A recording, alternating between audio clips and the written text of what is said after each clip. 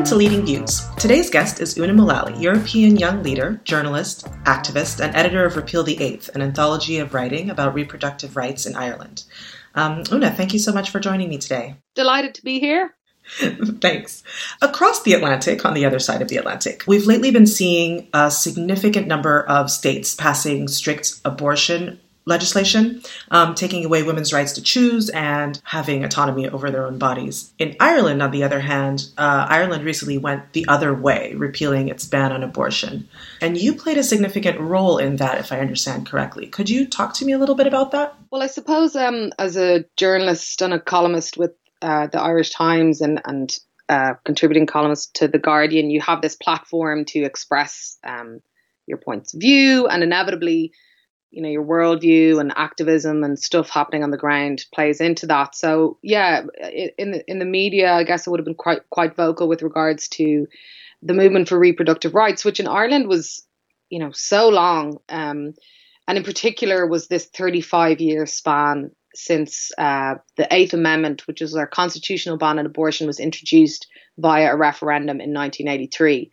And that referendum was the result of very, concerted lobbying by the more kind of right-wing fundamentalist aspects of the Catholic Church to political leaders to hold that referendum. And it's interesting when you talk about the states, because one of the reasons that constitutional ban came into effect and the referendum was pitched as a thing was because of these concerns in Ireland looking to the US with regards to Roe v. Wade and the ongoing conversations around abortion access there. And also this concern that the Catholic Church had here that things around birth control and family planning and right to privacy within married couples could be used to legalise abortion, as had happened in the UK in the 60s. And so that constitutional ban was put into effect, and thus followed a 35-year campaign to remove it, which obviously dipped and at certain points and was very visceral at other points. But I suppose in recent years, particularly from 2014, 2015, the campaign was at full tilt here. And yes, Ireland is in an interesting position in that we are implementing policies and social change that are viewed as progressive. But I think it's also important to remember that it took us a long time to get there as well. So decriminalising, legalising and providing for free, safe and legal abortion via referendum in 2018 is an amazing feat for a country that resisted that for so long. But in a global context, it's, so delayed. And it's kind of incredible, a year on after that to reflect on it in that way. And, something else that, as you mentioned in the intro there, the anthology that I edited, which was, literature and art and design that was inspired by and emerged from that movement, stands now, a year later as this weird historical artifact of a campaign that was very creative and that was very emotional. So there's a lot of reflection happening here. And, in Ireland, we're certainly in dialogue with our American sisters in particular with regards to what they're facing there. I was in New York recently at this kind of really interesting conference organized by CUNY, CUNY New York, around this dialogue between Ireland and America that's now happening. And it is incredible that we are now in a position where people in the US are looking to Ireland to kind of imagine how movements can be constructed, how grassroots stuff can happen. Obviously, there's amazing work being done in the US as well. But the chipping away at reproductive rights that's happening in the US is terrifying. It is strategic. And it just is really incredible how those things can flip. That little 180 can happen. Irish people have, loads of different countries and different people have looked to American feminists and Roe v. Wade as this thing that has been a bastion of integrity, I suppose, in preserving women's autonomy and agency. But when you look at what's happening now, there is no point in many ways for a federally protected right to privacy, right to abortion if there's no access. And it's the access piece that is really strategically being chipped away at in the US, as I'm sure you know, and seeing states, with one clinic left and that clinic closing, and seeing what's happening with these so-called heartbeat bills in Alabama, Georgia, stuff that's happening in Kentucky and Missouri. These are really dire times. And the learning that was kind of, I suppose, from the US to Ireland for so long, now being Ireland to the US, has been eye-opening. And it also goes to show that while the Irish movement was so long, how quickly it can turn around somewhere else. I'm terrified by what's happening in the US. So I'm happy to see that there is a dialogue happening with Ireland, because what's interesting to me is that if it took 35 years, what changed? Why did suddenly, after 35 years, did you get enough momentum, enough, I guess, political support to hold a referendum and reverse the ban in Ireland? I think loads of things happened. Like anything, it's always a confluence of things. It's never one thing. So I suppose there was this very grim context over years about how these laws just simply weren't working. And there were a lot of hard cases that emerged. There's this kind of philosophy that, hard cases make bad law, but, bad law also makes these hard cases. And so, things that were happening with regards to very, traumas, essentially. And in particular, the death of a woman called Savita Halappanavar, who died in the west of Ireland in October 2012, a month after a new kind of movement was building called March for Choice, which was organised by the Abortion Rights Campaign. And those marches continued up until the referendum. And she died when she was having a miscarriage in a hospital in the west of Ireland. And she repeatedly asked for an abortion, and that was not provided for, including a medical professional telling her that this was a Catholic country. She was from India originally, but was living in Galway. And she then died of a septic miscarriage. And this death was so unacceptable to Irish people. It caused spontaneous protests in the capital city, Dublin, and also in Galway, and, towns all around the country. That really was the point where people just started to say, we just cannot keep doing this. We cannot keep allowing women to suffer in this way. And Ireland is kind of unusual with regards to the constraints that were put around abortion, in that, right next door to us is England, and where abortion is legal. So you had the situation where politically, because abortion was really the third rail of Irish politics for so long, politicians were kind of happy for this issue to be exported. So you had 10 to 12 Irish women travelling every day to access abortion at great expense. Of course, the people who couldn't do that are always the people who are the most marginalised, the most vulnerable, women who did not have the financial means to do it, some migrant women, asylum seekers, that kind of thing. So the death of Savita Halappanavar very tragically did light this new spark in the movement. That was compounded by other, hard cases that were also coming to light, and also the marriage equality movement. So we had a referendum on marriage equality in 2015, and Ireland became the first country in the world to pass marriage equality for same-sex couples by popular vote. And the activism that happened around that really galvanised a generation who were really engaging politically for the first time. This was something that, people thought was impossible in Ireland at the time, yet, thousands and thousands of people went canvassing, joined groups, were going to door every evening, giving up loads of their time. And this created a movement that gave an awful lot of energy to the possibility that if we could have marriage equality, then we could repeal the Eighth and we could get free, safe, legal abortion. And, there is such proximity between those two referenda, 2015 and 2018.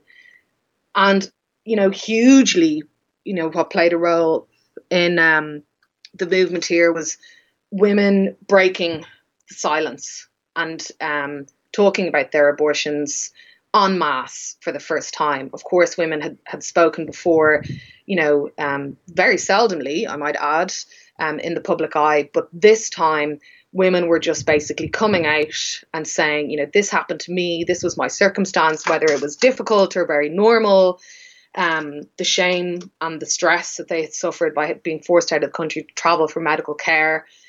And those personal stories really rooted a movement in empathy and in very honest conversations. That also was kind of on the back in many ways of the marriage equality movement, where queer people were very much opening up their private lives and talking about their love for their partners and really being very vulnerable.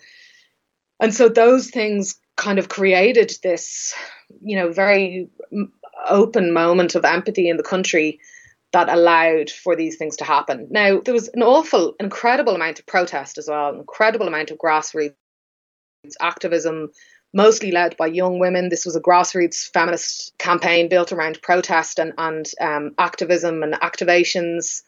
And, that has to be also seen in the global context of where we're at with young feminist movements as well.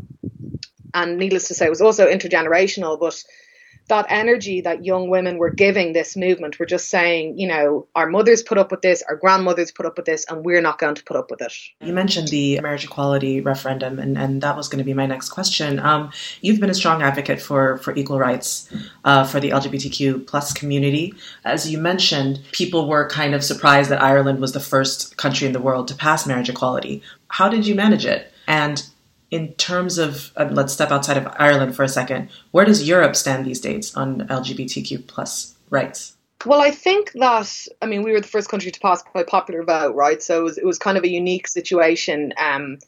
Elsewhere, the marriage equality movement viewed globally mostly goes through either the legislature, through parliamentary debates, or through the courts, as it did in the US.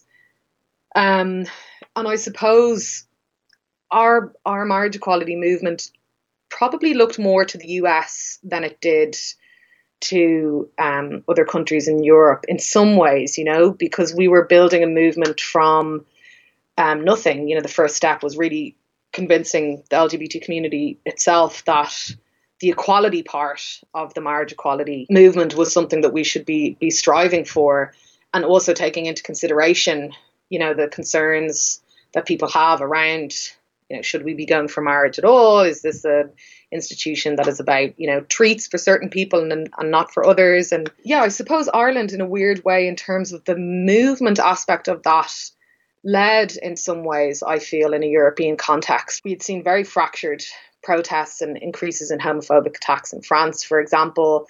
There was also the infamous line, David Cameron, that he was voting for marriage equality, not despite being a conservative, but because he was a conservative. So there are concerns around the politics of marriage. And also, when you're looking at the crackdown on pride in places like Riga and places like Warsaw and things like that. So I suppose Ireland was very rooted again in kind of opening up these conversations amongst ourselves. We are an emigrating nation. We are also kind of a self-obsessed nation and very much trying to imagine what kind of people we are, what kind of state we are.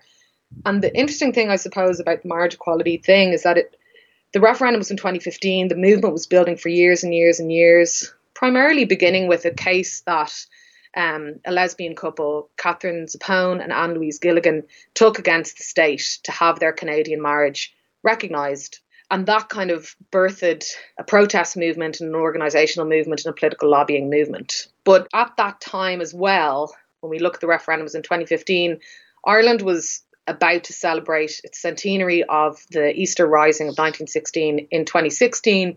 And there are a lot of soul-searching conversations around what kind of republic do we want to be? Would the assassinated and executed leaders of the Rising be proud of where we are right now? We had emerged from a colossal economic crisis, as the rest of the world had, but Ireland was particularly, badly hit with that. And we, had the Troika, the IMF and the European Central Bank and so on coming in to our country and reorganizing our finances. This was a massive moment of, humiliation and recession.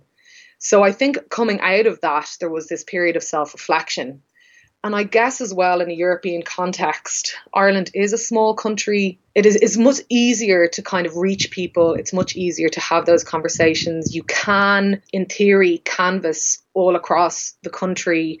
People can be reached. We don't have the same disparities and distances between cities, towns, villages as other European nations do. So all of those things kind of fed into the fact that perhaps these are things we should be aspiring to. And yeah, I mean, I do think that it's difficult to reflect on this period in Ireland right now, although we're getting some distance from it now, but these are not individual moments. You know, this is a broader period of social change that we're seeing in Ireland. Also in 2015, we brought in the Gender Recognition Act, which is some of the most progressive and really forward-thinking and very, very decent and good trans rights legislation. So all of these things are kind of happening at the same time. So this social change piece has been quite successful. Now, you know, you can look at the other much more difficult pieces that we're experiencing in Ireland in terms of neoliberal government, in terms of our housing crisis and homelessness crisis. It's kind of difficult to parse those kind of things when you're looking at social change and how a country can actually change policies. You know, ultimately there wasn't any economic opposition to marriage equality or reproductive rights. The economic things are much harder in some ways to unpick. So that's, I think, a lot of the discourse is happening around Ireland right now about that. It's like, well, how do we fix our housing crisis? How do we make housing a right?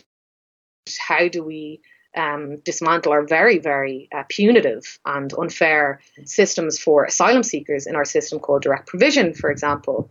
So, you know, it's very difficult to do everything at the same time, but I think we are in a quite an interesting scenario in that we are emerging from recession and austerity policies with these kind of progressive politics. Now, what's interesting to me when you were talking about both the cases of marriage equality and reproductive rights, people connecting with people, specific stories that triggered movements, it seems like nowadays, and perhaps maybe going back a few years, citizen engagement across Europe, you know, we're seeing notably with Greta Thunberg and her climate strike, seems to be what's really been mobilizing change. Is this the way to force change in Europe, with citizen engagement and mobilization sort of forcing politicians to listen? Is that sort of the new way that things need to be done to get things done in Europe? I think so. You know, I think that in Ireland it was very clear that the politicians follow the people.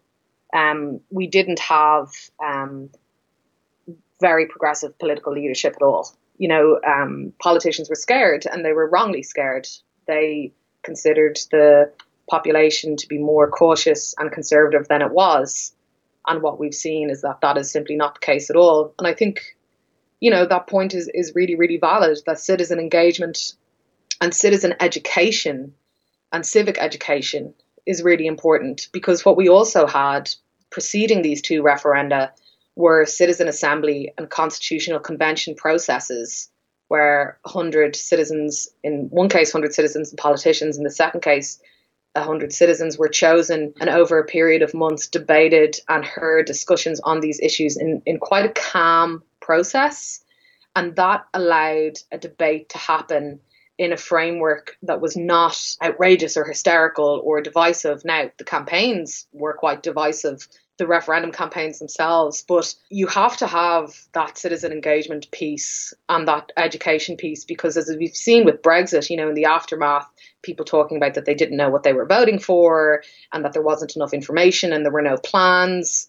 And we see the absolute mess that the UK is in the moment with that. So you really do have to have this multifaceted thing. And it is easier, I suppose, to do in small countries because there's less disparity between communities, and even geographically there's less disparity between things. But citizen engagement is huge. But I mean, citizen engagement and mobilization can also go the other way with regards to right-wing policies or fascistic movements. You know, that is also engagement. You know, for me, this rooting things in changing hearts and minds and coming from a perspective of empathy and having really open conversations. You know, nobody should ask people or demand of people to share their private lives. It is a sacrifice that people have to make often for that empathy to roll in And for people who never really may have cared about, marriage equality, for example, to think, no, I want to give something to my fellow citizen, and I want for us to be equal in a republic. Yeah, I mean, I really think that citizen education is as important as mobilization. How do you go about doing that? I mean, you mentioned it's easier in smaller countries, but how do you actually get people to attend? How do you motivate them to come and get educated about issues that they might not think are relevant to them or that they might not care about? I think you have to develop democratic structures outside of parliamentary or party system that aren't about party politics or that aren't about taking sides. And I think developing these kind of structures like constitutional conventions, like citizens' assemblies, are really key to that, because the media is kind of obliged to report on those, and therefore it creates a debate within a framework that is kind of contained. And then you have to go about the grassroots activism of it and educating people. There were so many grassroots campaigns around the abortion referendum. One amazing online campaign was called In Her Shoes, about women sharing their abortion stories. There were so much stuff around design. A young woman called Anna Cosgrave made these black sweaters that had repeal written on them in white. And these were essentially political billboards that lasted for a year and a half, 2 years before the referendum even happened, that people would be wearing them and starting conversations. So there has to be a modicum of respect, because as we know, referenda are quite blunt instruments. They're not ideal because people just want to win. And oftentimes in those binary political journeys, misinformation can come to the fore because people will do whatever they want or say whatever they want to win. So the education and those democratic structures in order to do it, and those structures that really engage citizens and media together, have to roll in beforehand, because by the time you get to a referendum, it can kind of be too late because people are throwing everything on the table, as we saw with Brexit. I like to end my interviews with a more personal question. So, who has inspired you? I'm inspired by ordinary people who do extraordinary things. It's a lot to ask people to stand up for their rights when oftentimes they might be comfortable or things don't necessarily affect them directly. So when people look around their communities and see others who are marginalised and reach out to those people and help those people, that sentiment of solidarity has always inspired me. As a journalist, as a human, as a queer person, as a woman, seeing people stand up who aren't directly or maybe even indirectly impacted by inequalities is the most important thing that we can do. And with privilege, we are obligated to stand up for people who, may not look like us, may not have our experiences. You fight for one thing and you get it, and then you have to look at what's around you and look at the next step on the ladder and put out your hand. I am a white middle-class woman living in Western Europe. I'm obligated to make things better for those around me who do not have that privilege, who do not have the privilege of my precarious economic but stable in some ways circumstances, who do not have the privilege of my ethnicity or education, who do not have the privilege of housing, which I'm lucky to have. These are very, very basic things that are also exceptional globally. And the impetus to do that is what inspires me always. The leadership thing is interesting because in some ways, I don't see leadership as individual. I see it as a collective. Individuals can make a lot of noise, but it's the collective that gets things done.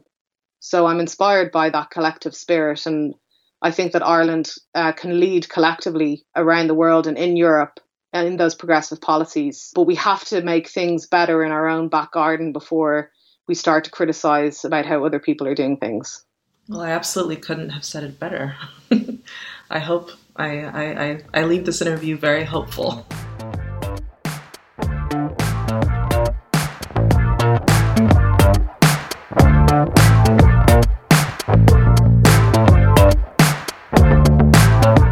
Thank you for listening to Friends of Europe's Leading Views podcast. Tell us what you think. We'd love to hear from you. Leave a comment, a like, or a rating for us. Have a lovely day.